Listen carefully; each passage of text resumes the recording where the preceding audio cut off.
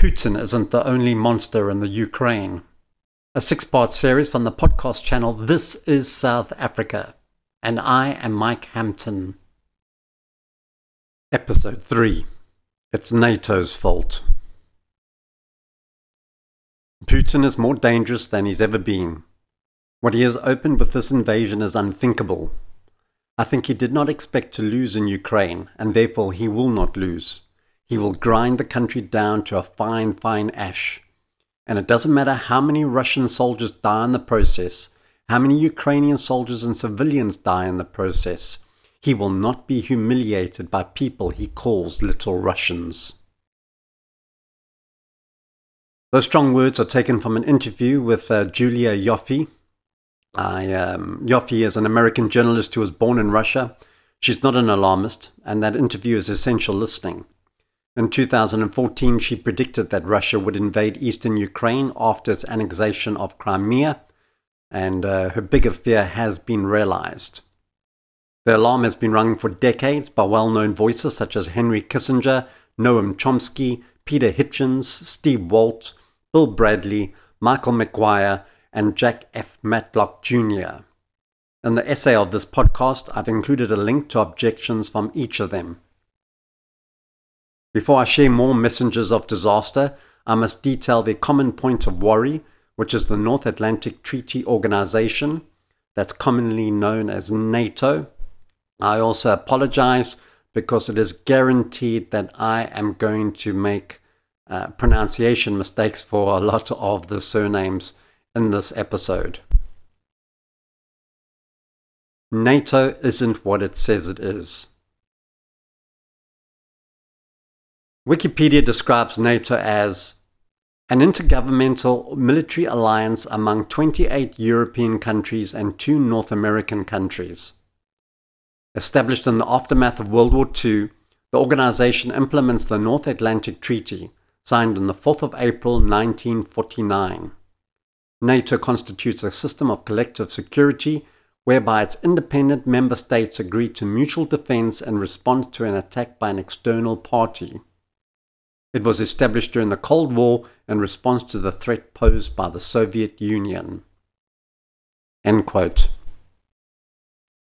NATO's real mission is blatantly not what it describes. It remained after the dismantling of the Soviet Union, increased its member countries up until Russia's border, and runs programs with many non-member states. It has used its military in countries not attacking it, with one of the most contentious being the 2012 assistance in the removal of Libyan leader Muammar Gaddafi. That action, which included 9,500 airstrikes, arguably caused the civil war and has strengthened an anti-imperialistic stance by many African states. An attack against one member of NATO is considered an attack against all, and thus, after the 9/11 airplane bombing of the World Trade Towers, NATO invaded Afghanistan.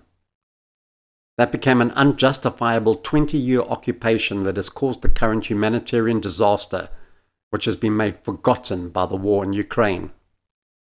Russia was worried and outraged as NATO and its missiles occupied ex-Soviet countries, including the Baltic states which border Russia.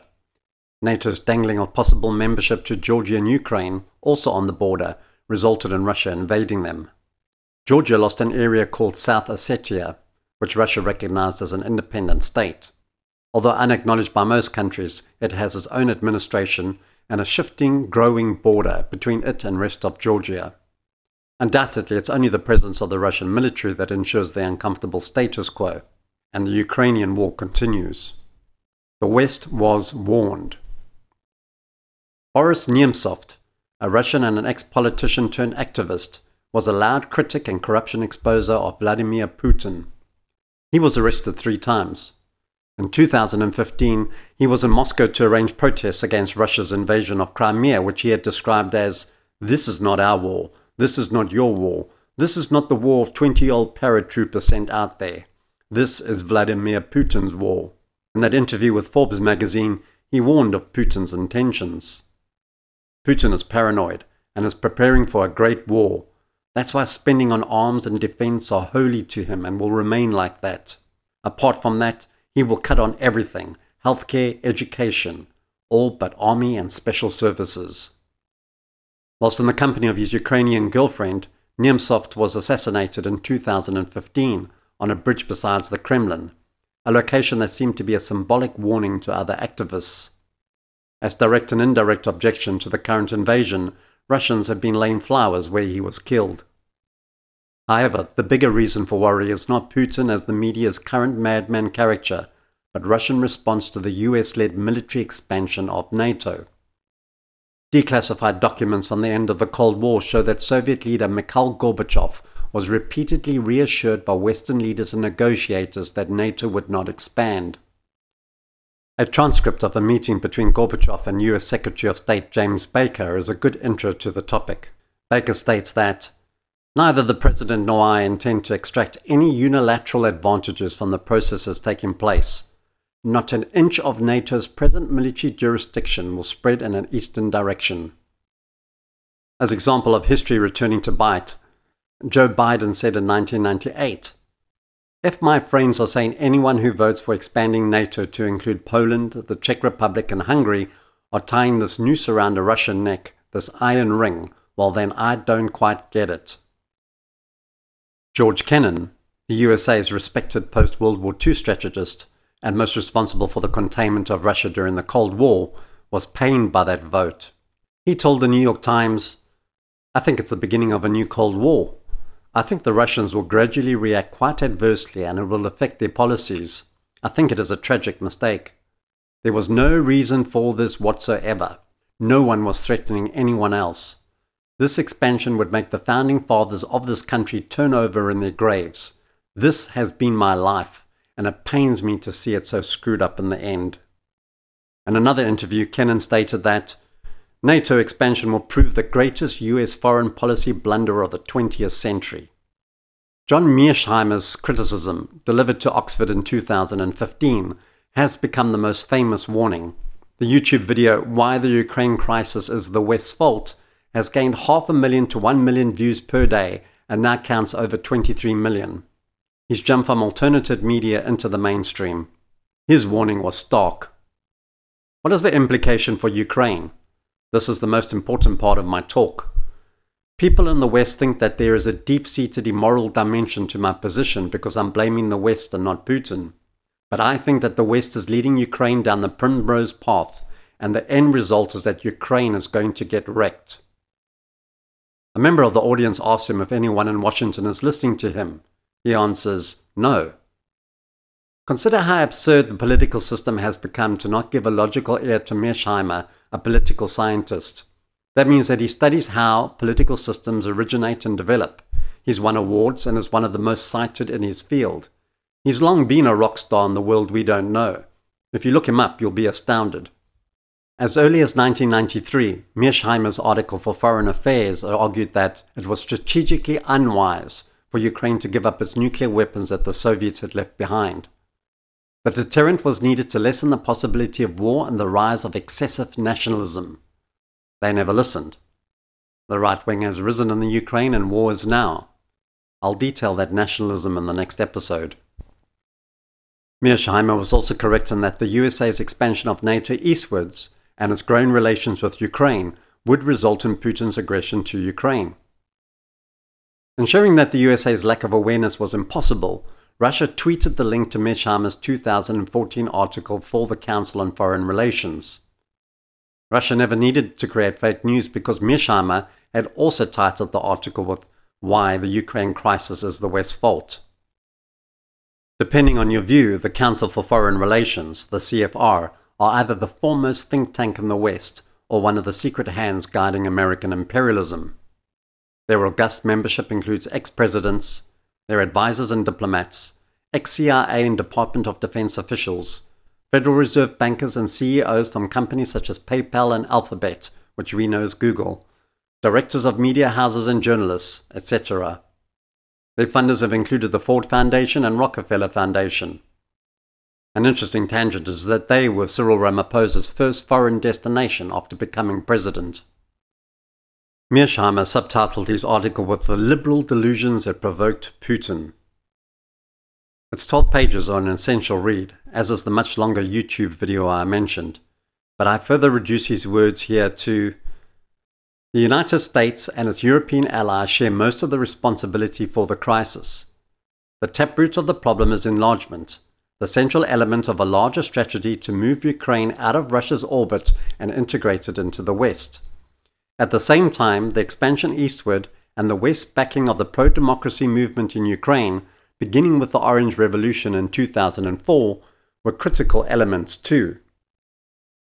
For Putin, the illegal overthrow of Ukraine's democratically elected and pro-Russian president, which he rightfully labelled a coup, was the final straw. He responded by taking Crimea, a peninsula he feared would host a US naval base. During NATO's 1995 bombing campaign against the Bosnian Serbs, for example, Russian President Boris Yeltsin said, "This is the first sign of what could happen when NATO comes right up to the Russian Federation's borders. The flame of war could burst out across the whole of Europe."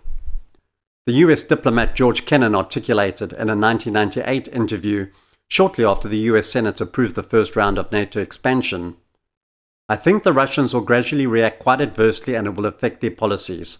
I think it is a tragic mistake. There was no reason for this whatsoever." At its April 2008 summit in Bucharest, NATO considered admitting Georgia and Ukraine. This did not happen, but NATO declared, "These countries will become members of NATO." Russia's invasion of Georgia in August 2008 should have dispelled any remaining doubts about Putin's determination to prevent Georgia and Ukraine from joining NATO. Yet NATO never publicly abandoned its goal of bringing Georgia and Ukraine into the alliance. And NATO's expansion continued marching forward, with Albania and Croatia becoming members in 2009. The West's triple package of policies, NATO's enlargement, and democracy promotion added fuel to a fire waiting to ignite. The spark came in 2013 in November, when President Yanukovych rejected a major economic deal that he'd been negotiating with the European Union and decided to accept a $15 billion Russian counteroffer instead. That led to a revolution. The result was a new government in Kyiv that was pro-Western and anti-Russian to the core, and it contained 4 high-ranking members who could legitimately be labelled neo-fascist. Although the full extent of US involvement has not yet come to light, it is clear that Washington backed the coup. For Putin, the time to act against Ukraine and the West had arrived. Shortly after February 22nd, he ordered Russian forces to take Crimea from Ukraine. Even if it wanted to, Russia lacks the capability to easily conquer and annex eastern Ukraine, much less the entire country. Even if Russia did boast a powerful military machine and an impressive economy, it would still probably prove unable to successfully occupy Ukraine. One need only consider the Soviet and the US experiences in Afghanistan, the US experiences in Vietnam and Iraq, and the Russian experience in Chechnya to be reminded that military occupations usually end badly. Western leaders have also clung to the provocative policies that precipitated the Crimea crisis in the first place. In April 2014, US Vice President Joseph Biden met with Ukrainian legislators and told them, "This is the second opportunity to make good on the original promise made by the Orange Revolution." John Brennan, the director of the CIA, did not help things when, that same month, he visited Kyiv on a trip the White House said was aimed at improving security cooperation with the Ukrainian government. The EU, meanwhile, has continued to push its Eastern Partnership. End quote. Our international, supposedly democratic leaders may keep us uneducated, but has always been aware of Mearsheimer and his well-educated kind. The USA was long forewarned of the crisis that they were creating. That implies that poking the bear was their strategy. Let's chat about that US-backed coup and especially Victoria Nuland. In 2013, Ukraine's Euromaidan pro-Europe protests saturated the media. For me, the culmination was in 2015 with Winter on Fire, one of my favorite documentaries, a powerful testimony to human spirit and collectivity. I cried and cheered watching it. That memory has been tarred. I now know that heroes can also be puppets. In 2014, as a result of the protests, Ukraine's Russian-leaning government, headed by Viktor Yanukovych, was overthrown. Despite his immense corruption, he had been democratically elected in 2010. The extreme citizen bravery shown during Euromaidan was degraded into a coup by foreign interference. Robert Parry, the award-winning journalist blacklisted after his articles on the Iran-Contra affair, wrote that the US government has spread around hundreds of millions of dollars to finance journalism organizations, train political activists, and support non-governmental organizations that promote US policy goals inside targeted countries. For instance, before the February 22nd coup, there were scores of such operations in the country financed by the National Endowment for Democracy, the NED, whose budget from Congress exceeds $100 million a year. But NED, which has been run by neocon Carl Gershman since its founding in 1983, is only part of the picture. You have other propaganda fronts operating under the umbrella of the State Department and USAID. USAID, working with billionaire George Soros' Open Society, also funds the Organized Crime and Corruption Reporting Project, which engages in investigative journalism that usually goes after governments that have fallen in disfavor with the United States and then are singled out for accusations of corruption. The larger danger from this perversion of journalism is that it sets the stage for regime changes that destabilize whole countries, thwart real democracy, and engender civil warfare. Today's neoconservative dream of mounting a regime change in Moscow is particularly dangerous to the future of both Russia and the world. End quote. Putin having a point about the USA's nefarious involvement in the Ukraine is best exampled by Victoria Nuland. She was the USA's main liaison to Ukraine during that period and remains the go-to figure. Awkwardly, her husband was a primary figure pushing the invasion of Iraq. For my convenience, I'm going to liberally extract excerpts from Wikipedia. You can go there to find supporting links. From 1993 to 1996, during Bill Clinton's presidency, Nuland was Deputy Director for former Soviet Union affairs. From 2003 to 2005, Nuland served as the Principal Deputy Foreign Policy Advisor to Vice President Dick Cheney, a period that included the Iraq War. From 2005 to 2008, during President George Bush's second term, Nuland served as U.S. Ambassador to the North Atlantic Treaty Organization in Brussels, where she concentrated on mobilizing European support for the U.S. occupation of Afghanistan. In the summer of 2011, Nuland became Special Envoy for Conventional Armed Forces in Europe and then became State Department spokesperson. In May 2013, Nuland became Assistant Secretary of State for European and Eurasian Affairs. She managed diplomatic relations with 50 countries in Europe and Eurasia, as well as with NATO, the European Union, and the Organization for Security and Cooperation in Europe. End quote. Her credentials suggest that she is foremost an American agent against Russia, rather than a helper of Ukraine whose corrupt government she publicly complained about. So that American interference is abundantly clear. I'm quoting Wikipedia further. On the February the 4th, 2014, a recording of a phone call between Nuland and US Ambassador to Ukraine, Jeffrey Pyatt, on January the 28th, 2014, was published on YouTube. In their phone conversation, Nuland and Pyatt discussed who should join a unity government that they had agreed to with the Ukrainian President Viktor Yanukovych. Nuland notified Pyatt that the review of the 3 opposition candidates for the post of Prime Minister of Ukraine, the US State Department had selected Arseniy Yatsenyuk.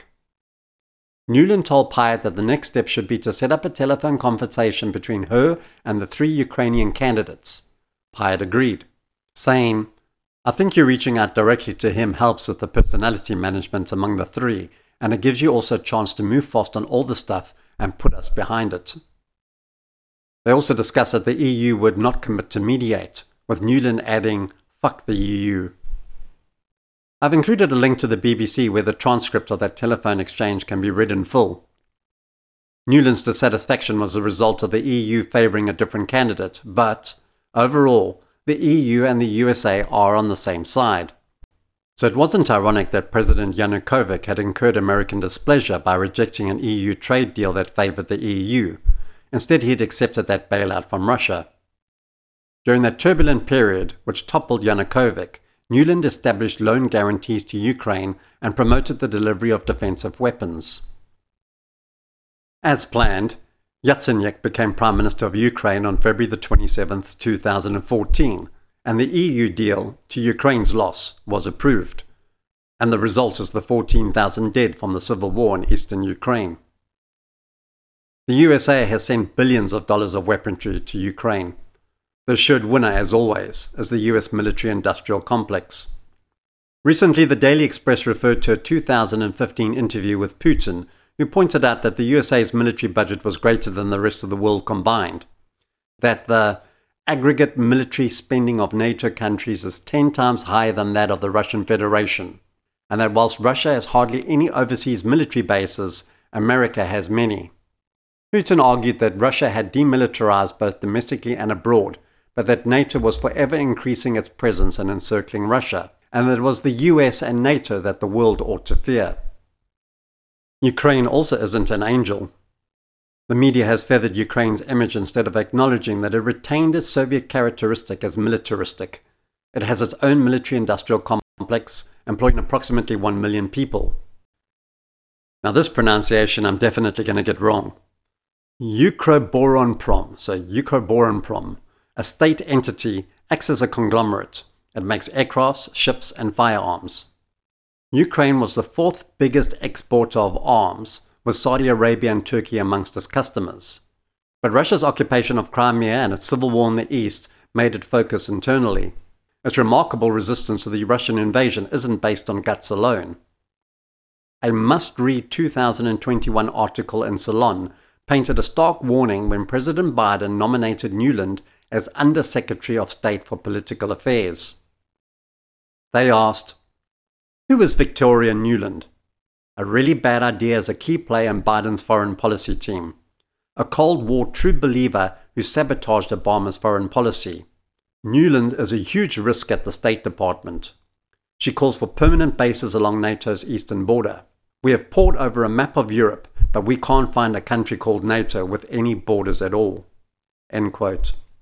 The warning of Salon and others was ignored. Nuland, the neoliberal insider, got the job. Disingenuously, she is now a primary dealmaker in this mess. For example, on the 22nd of March 2022, she met the Indian delegation whom the US hopes to sway away from Russia. As mentioned in the previous episode, Does South Africa Love Russia More Than the Ukraine? India is engaged in an incredible balancing act. Nuland's balancing act is, well, less admirable. A Western media propaganda campaign has ironically sought to discredit Ukraine's biological labs as fake news. However, Victoria Nuland, the American state official most connected to Ukraine, has admitted that they exist. Glenn Greenwald is an investigative reporter most famous for interviewing Edward Snowden, as featured in the Citizen4 documentary. That led to The Guardian winning the Pulitzer Prize. He recently published an important article from which, and may he forgive me, I quote him a lot. The neocon official, long in charge of US policy in Ukraine, testified on Monday before the Senate Foreign Relations Committee and strongly suggested that such claims are, at least in part, true. Senator Mark Rubio, hoping to debunk growing claims that there are chemical weapon labs in Ukraine, smugly asked Nuland, "Does Ukraine have chemical or biological weapons?" Rubio undoubtedly expected a flat denial by Nuland, thus providing proof that such speculation is dastardly fake news emanating from the Kremlin, the CCP and QAnon. Instead, Nuland did something completely uncharacteristic for her. For some reason, she told a version of the truth. Her answer visibly stunned Rubio, who, as soon as he realized the damage she was doing to the US messaging campaign, demanded that she instead affirm that if a biological attack were to occur, everyone should be 100% sure that it was Russia who did it. Grateful for the life raft, Nuland told Rubio he was right. But Rubio's cleanup act came too late. When asked whether Ukraine possessed chemical or biological weapons, Nuland did not deny this at all. She instead, with palpable pen-twirling discomfort and in halting speech, a glaring contrast to her normally cocky style, acknowledged Ukraine has biological research facilities. Any hope to depict such facilities as benign or banal was immediately destroyed by the warning she quickly added. We are now in fact quite concerned that Russian forces may be seeking to gain control of those labs, so we are working with the Ukrainians on how they can prevent any of the research materials from falling into the hands of Russian forces should they approach.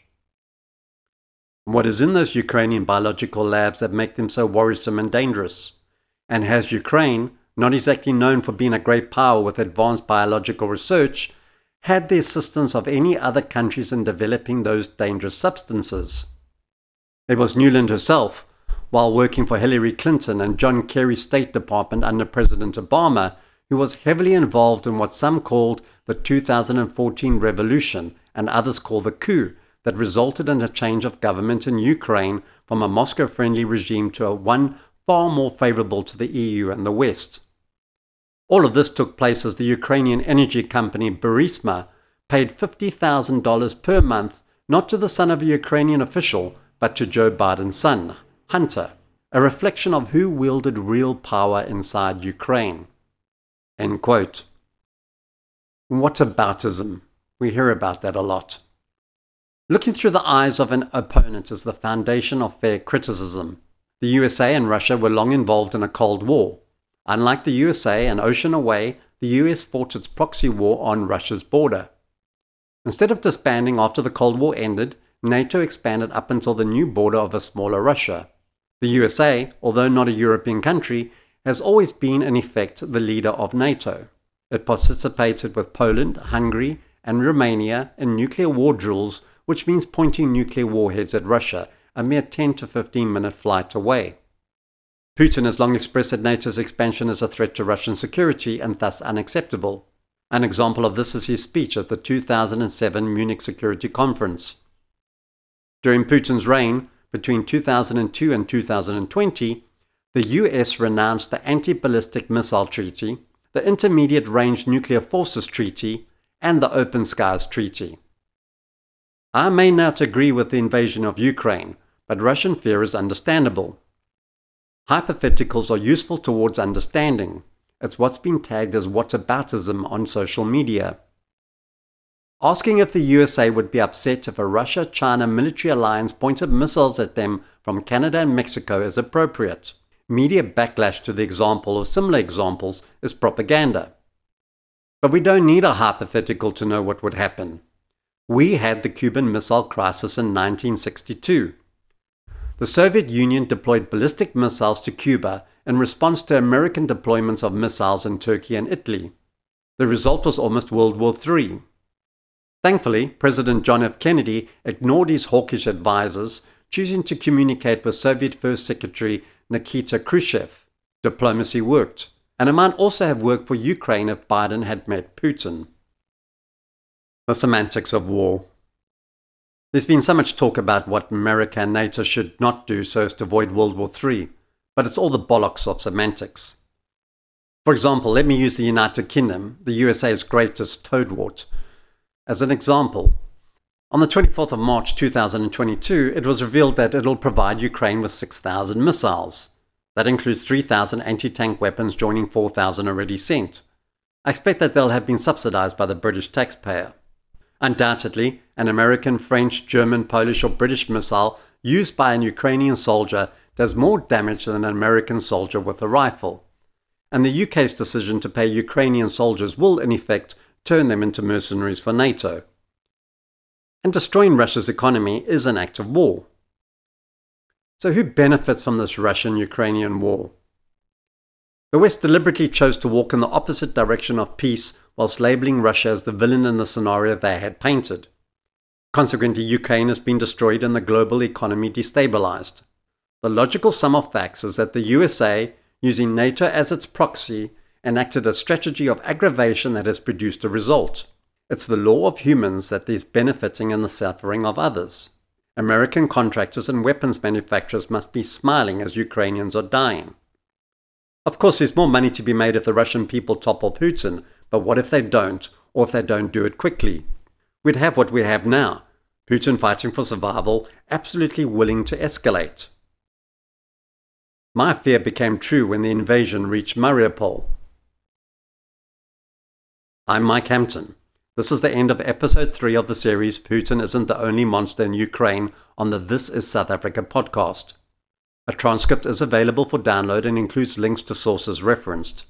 In episode 4, I'll prove that Nazis do exist, but why it's possible that they don't matter.